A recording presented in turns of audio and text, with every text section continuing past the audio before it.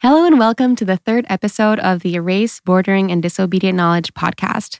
We are coming to you from the Studio Sosocom at University of Helsinki. My name is Nelli Ruotsalainen. I'm a PhD researcher for the No Act project, and here today with me is my colleague, peer and fellow researcher Amiirah Salleh-Hoddin.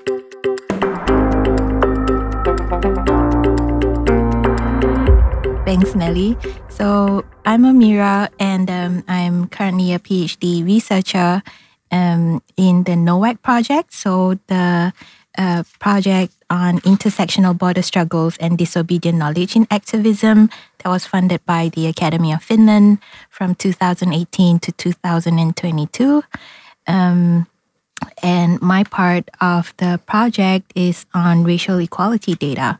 So, or more specifically, towards developing racial equality data in Finland, in the current landscape and challenges surrounding that. That's super interesting. Could you tell the general public, what does racial equality data mean? So racial equality data basically refers to disaggregated data or data that is separated to assess the comparative situation of a specific discriminated group or groups of people at risk of discrimination. Mm-hmm. So when we're talking about racial equality data, then this data is disaggregated or separated by race. And it's really a method of collecting information on groups at risk of discrimination in an ethical way.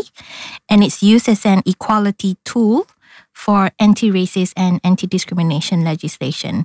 Now, when I say, separated by race or disaggregated by race, I'm obviously not speaking about race in a biological way, but more as a sociological construct. And I think I can speak more about this later on in the episode, when this comes up.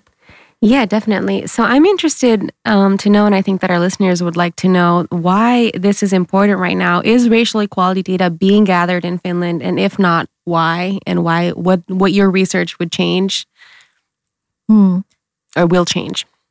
Thanks for that question, Nelly. I think in Finland, and I suppose in a lot of other European countries right now, there is an idea that they are collecting racial equality data. Although, some people would say that, well, no, not really. And the difference in this is because when it comes to racial equality data, there are specific principles that are attached to it. Mm-hmm. And these principles are self-identification, voluntary participation, confidentiality of personal data, informed consent, community participation, and the right to choose multiple identifiers. So with these 6 racial equality data principles, and if you look at the type of data that is being collected and used at the moment, in Finland, you can see that it's not quite following all of those 6 principles of racial equality data. And these principles, I didn't just come up with them. Mm-hmm. This has been researched on, and this has been, this has come about because of the participation of civil society, of activists doing this work, and has been advocating for racial equality data collection in the European member states. So if the question, is Finland collecting racial equality data? For me, as an academic and also as an activist, I would say, well, not really, because at the moment in Finland, the types of data that are being collected or are being used, are the official statistics. So that comes from the population registers that we have. Finland doesn't really do censuses like in other countries. So we just base a lot of the data on population registers. And then there's also, I suppose, discrimination data, which can also be used to sort of cover or to supplement racial equality data, and also workplace data. So in terms of recruitment, retention, and composition, which actually we don't really have in Finland. Excuse me, in a lot of places. Sorry, excuse me. So And particularly for the population registers that we use and administrative files that we use in Finland. So this data, they rely on proxies. Okay, so when it comes to the categories that are being used, they rely on proxies such as citizenship, country of birth of parents, language spoken at home, migration background, and maybe even the name, rather than any explicit racial and ethnic categories. And these categories, quote unquote colorblind categories, while they may help to sort of approximate racial and ethnic identity groups, they are not precise enough to establish a clear picture of the racial inequalities that exist in Finland, So when you're talking about groups of people who are not seen or perceived as of the majority or dominant white population, after which generation is someone no longer of migrant background, and how is this sort of reflected in our everyday discourse, legislations, official demographic statistics, all those sorts of things. So using such euphemistic and color evasive data, it only contributes to further stigmas associated with specific racial and ethnic minority groups, and they might even exacerbate ongoing inequalities and disparities. So, yeah. I think that's all very interesting. So to sum up for our researchers who may not be our listeners who may not be as familiar with this, what your research would do is give a more accurate picture of the types of discrimination that is race or racism based in Finland, where this model of collecting data implemented. Yeah, I mean, just to make it more, I suppose, easier to understand, because this is definitely one of the questions that always comes up, whenever I talk about my research, when I talk about like the issues with the current methods of collecting data or the current usage of or dependency on population registers and the categories that are being used there. So because the categories are migration-based, so someone who is born in Finland, has Finnish as their mother tongue, right? They see their ethnicity as Finnish, having Finnish cultural practices and all those kind of stuff, right? But they may not be seen or accepted as Finnish and face discrimination based on something such as their skin color, right? So this type of, so whenever this sort of discrimination happens, this is not reflected in any of the data. Excellent. So a lot of people in their lived experiences go missing in the current ways of gathering data. Exactly, yeah. So that I think leads very well into this next question. And I think you talked a little bit about this already. So why is this research impactful, and why is it impactful, especially now? Well, the push for racial equality data has been going on at the European level for quite some time. I think, the UK is not part of the EU anymore, but at the moment when you talk about Europe, it's really only the UK that, does, what people would see as racial equality data. In all the other EU member states, not quite. So the advocating for racial equality data has been going on for quite some time. And it's because, having comparable sets of data, like disaggregated data, racial equality data, is useful in various ways. It informs the designing of effective public policies. So you actually have a baseline against which any changes can be measured. And you can use it to assess equality and integration policies. And then also to be able to monitor the progress of these policies over time, and also more crucially, to provide evidence of systemic and structural discrimination in courts. So, the need for racial equality data, I can't stress how important they are and how impactful they would be, in terms of the everyday lives of racialized and minoritized groups in Finland.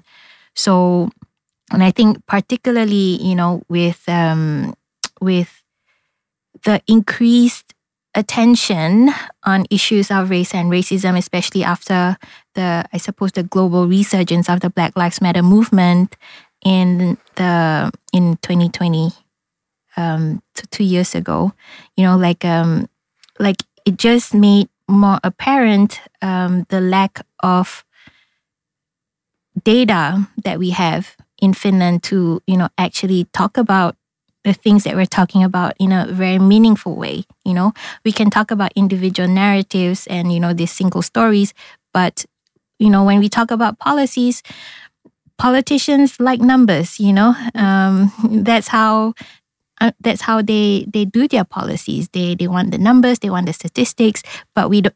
So what do we do when we don't have those numbers and statistics? And I would also say the COVID pandemic has also highlighted how we don't have that data. So we know that in other countries, how COVID has impacted, people from racialized backgrounds in particular. But yeah, in Finland, we don't have the numbers to sort of, make the same claims necessarily. Not that it isn't happening. We just don't have the numbers. Exactly. And those are all very good points. This leads me to think about further practical applications of this. Currently, you mentioned that this would be something that would be carried out on the state level. Is this something, for example, that companies striving to further their diversity, equity, inclusion policies, or something like the university would do? Or would it be meaningful for smaller institutions than just the state level to gather this data? Absolutely. I know in a few other countries, in Sweden, for example, the racial equality data collection efforts has started very local. So, it started with one school, for example, or one organization, because oftentimes that's also the easiest way to do it, I suppose. You don't have to think about the whole country and having to change the whole system of data collection used by a country.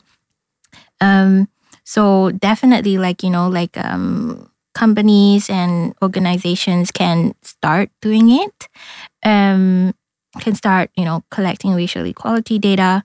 And I mean, at the end of the day, this data would only benefit them because, as I mentioned, at the moment, we don't have a baseline and there's all this hidden discrimination, that is not brought to light because of the lack of data. So, definitely. Definitely. And it sounds good also. So in your research, Amiirah, you have kind of, I don't want to use the word pioneered, but kind of tried out or developed the methodology of collecting this data with organizations in Finland, or is that something that you are planning on doing? You mentioned the 6 prerequisites that must take place in order for the data to be considered ethically gathered. And so in terms of your research, what is the outcome after you're done? I mean, we don't know that all. As researchers, we don't know, but I'm wondering about, does it have to do with how this would carried out in practice? Does it provide a model that people could use, or does it provide the kind of data about the discrimination in Finland right now? And what is kind of the scope of your research and your desired objective? So I started doing this research with the objective to, start collecting the data myself, thinking that, okay, so my research project would be the pilot of this racial equality data collection. However, as I started on the research process and I started talking to more people from the communities, I realized that I was maybe jumping, 2-3 steps ahead. So I definitely had to scale back, rethink my research and what really came up, in the initial research process for me was that there were a lot of misconceptions that was going around, when it comes to the topic of racial equality data.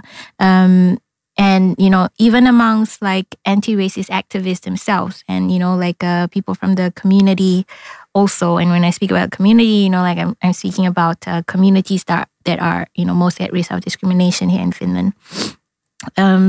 So, I had to rethink my research and be less ambitious, I suppose. So now, I'm not really going out to, do this pilot of the actual collection of data, but it's really to, get an understanding of the conceptualizations of race and racism, on these topics, on, like racial equality data collection, and what's actually the understanding behind certain legislation and policies and the collection of these statistics through the population registers.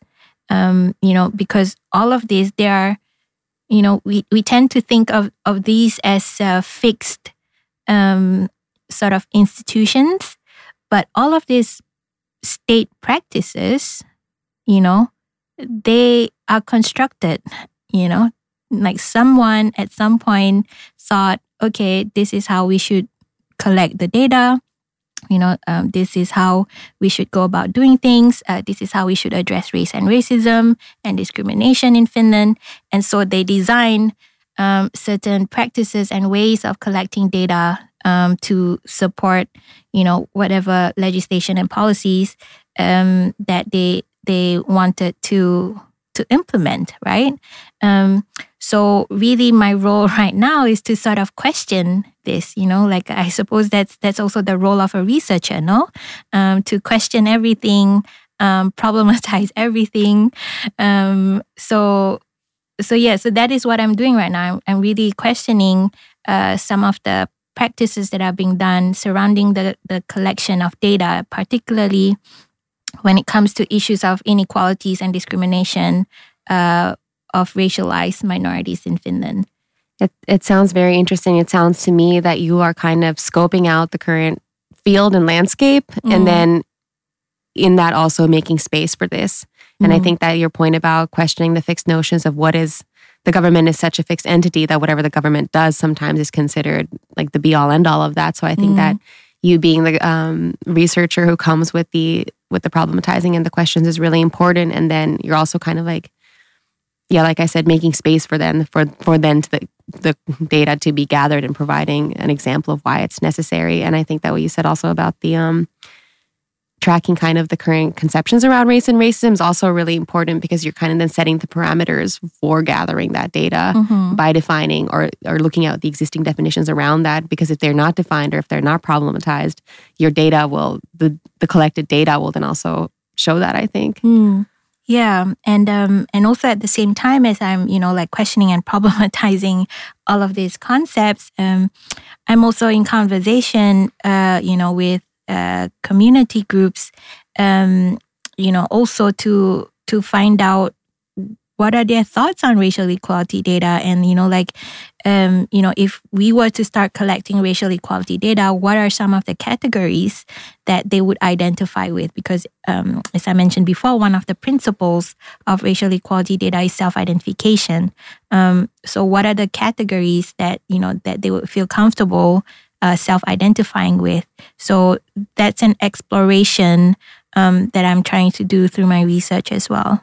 I think that's super interesting, because I think it will, and I'm just hypothesizing here, but I think it will also bend and enlarge in the definitions of what we count as Finnishness and really problematize that category in interesting ways. I'm thinking about the U.S., for example, where there people identify as Asian American, for example, or how can we trouble the fixed notion of Finnishness as something that is inherently white and inherently speaking Finnish in a certain way, for example. Exactly.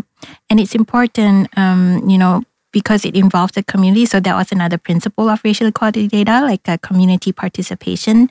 And it's also important in the larger scheme of things, because, this is something that would then come out of the communities themselves rather than something that is imposed by the state. Exactly. So, that is a very crucial element for me in terms of racial equality data. So it sounds to me that in this, your research being in the context of disobedient knowledge, that's definitely one of the aspects of your research that could be counted as disobedient knowledge, being disobedient towards the state and empowering the community. Do you want us to speak more about that, the role of disobedience and disobedient knowledge on your research?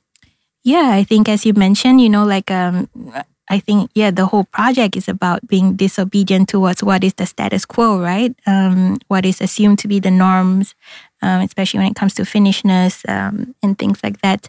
And I think also, just because it's a participatory action research, and I'm really involving the communities throughout the research process, this idea that, so most of the time, communities like this, racialized, minoritized communities, and even myself, I consider myself as part of these communities. We are often the ones being researched on,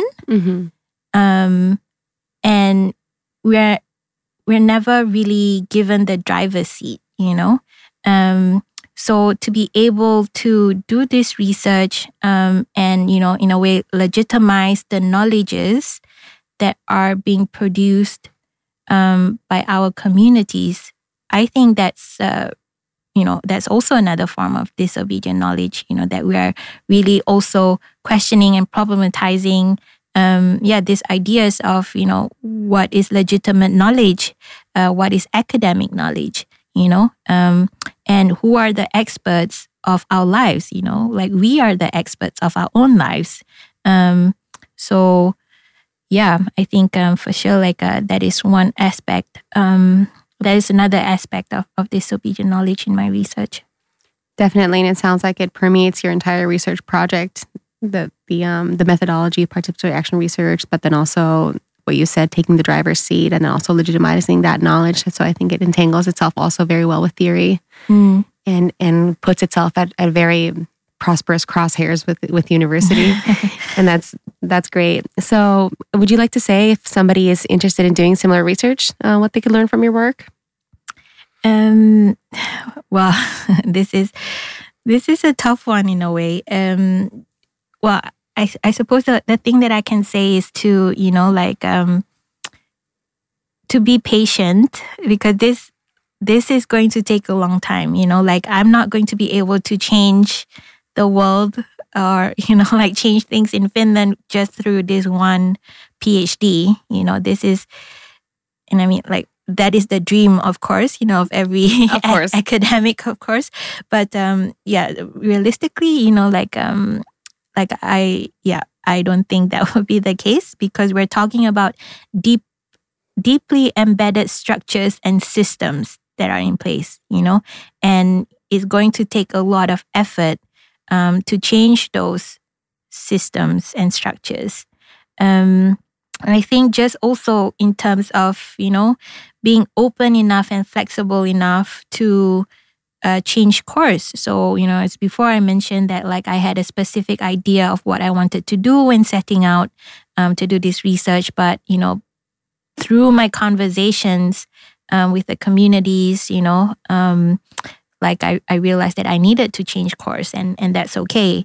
And I think it's more of a good thing that, I was able to pause and reflect and take a step back and reevaluate what is actually needed, at that point. And I think this idea of what is actually needed by the communities. So rather than my own agenda as a researcher, I think that is something that I think more researchers should have. Definitely. And that also, I think that kind of, so much research is driven by kind of wanting to get it done, I think. That the pace is fast, and this kind of idea of slow research and this kind of idea of really evaluating the community's needs and how you can help and how can your position as an academic bring something to the table that is there because of your context and because of your position is really important. I think that absolutely it's something that academics should see more of and pause and think. So as we wrap up this episode with Amiirah, we've been hearing about equality data and what it is and how it would be impactful right now and why we need it and what Amiirah is doing in her research. Amiirah, is there something you'd like to say about what you plan to do next in terms of your research before we finish up today? Yeah, I think just to sort of connect to, what you said in the previous episode, Nelly, in terms of funding opportunities, as you said, there is this idea that, with research, we need to get certain things done. And that's because, of a funding situation that we're tied to certain funding bodies and there are certain obligations in a specific amount of time through those funding, through those funding opportunities. Currently I'm doing this unfunded, and it's definitely not something that's easy to do a whole PhD research unfunded while working full time and things like that. There's something that I also want to bring up. You talked about, this is not about resilience. And that is really something, that has come up all the time whenever, I speak about, inequalities at the academic level, in academia as well. The limited funding opportunities, and the advice that, you just need to be resilient, and somehow everything will fall into place. And I suppose this is also me questioning and problematizing everything again. But, we know that discrimination exists, when especially people from racialized, minoritized backgrounds try to look for jobs in Finland, for example. There's been so many research on that. And I'm just putting it out there, but there's no research that has been done on, who gets the funding, why would funding bodies not be, why would they be exempt from this idea that there's discrimination within their structures, So that might be something controversial to say, but I think, it hasn't, but I think it's also important to say it out loud because nobody else is saying it out loud.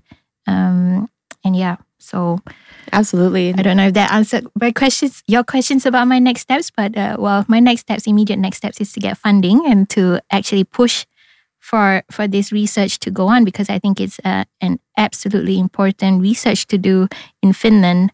And I'm saying that because it's my research and, I might be biased, but it's also the feedback that I've gotten from people on it. Absolutely. Amiirah, I look forward to you getting funding, and I really hope that you do. And I think that your vantage point as someone who has an understanding of what is happening on the European level in terms of anti-racist efforts and organizing, and that you understand better than anyone else the importance of this research. And I think that your research project is very well designed and should get funding in case someone is listening to this, and the questions you bring up about discrimination. To end up this podcast, I want to thank you for being my colleague for the past 2 years on this project, and also our other colleagues who you will hear more about as this podcast progresses. Thank you. Thank you, Nelly.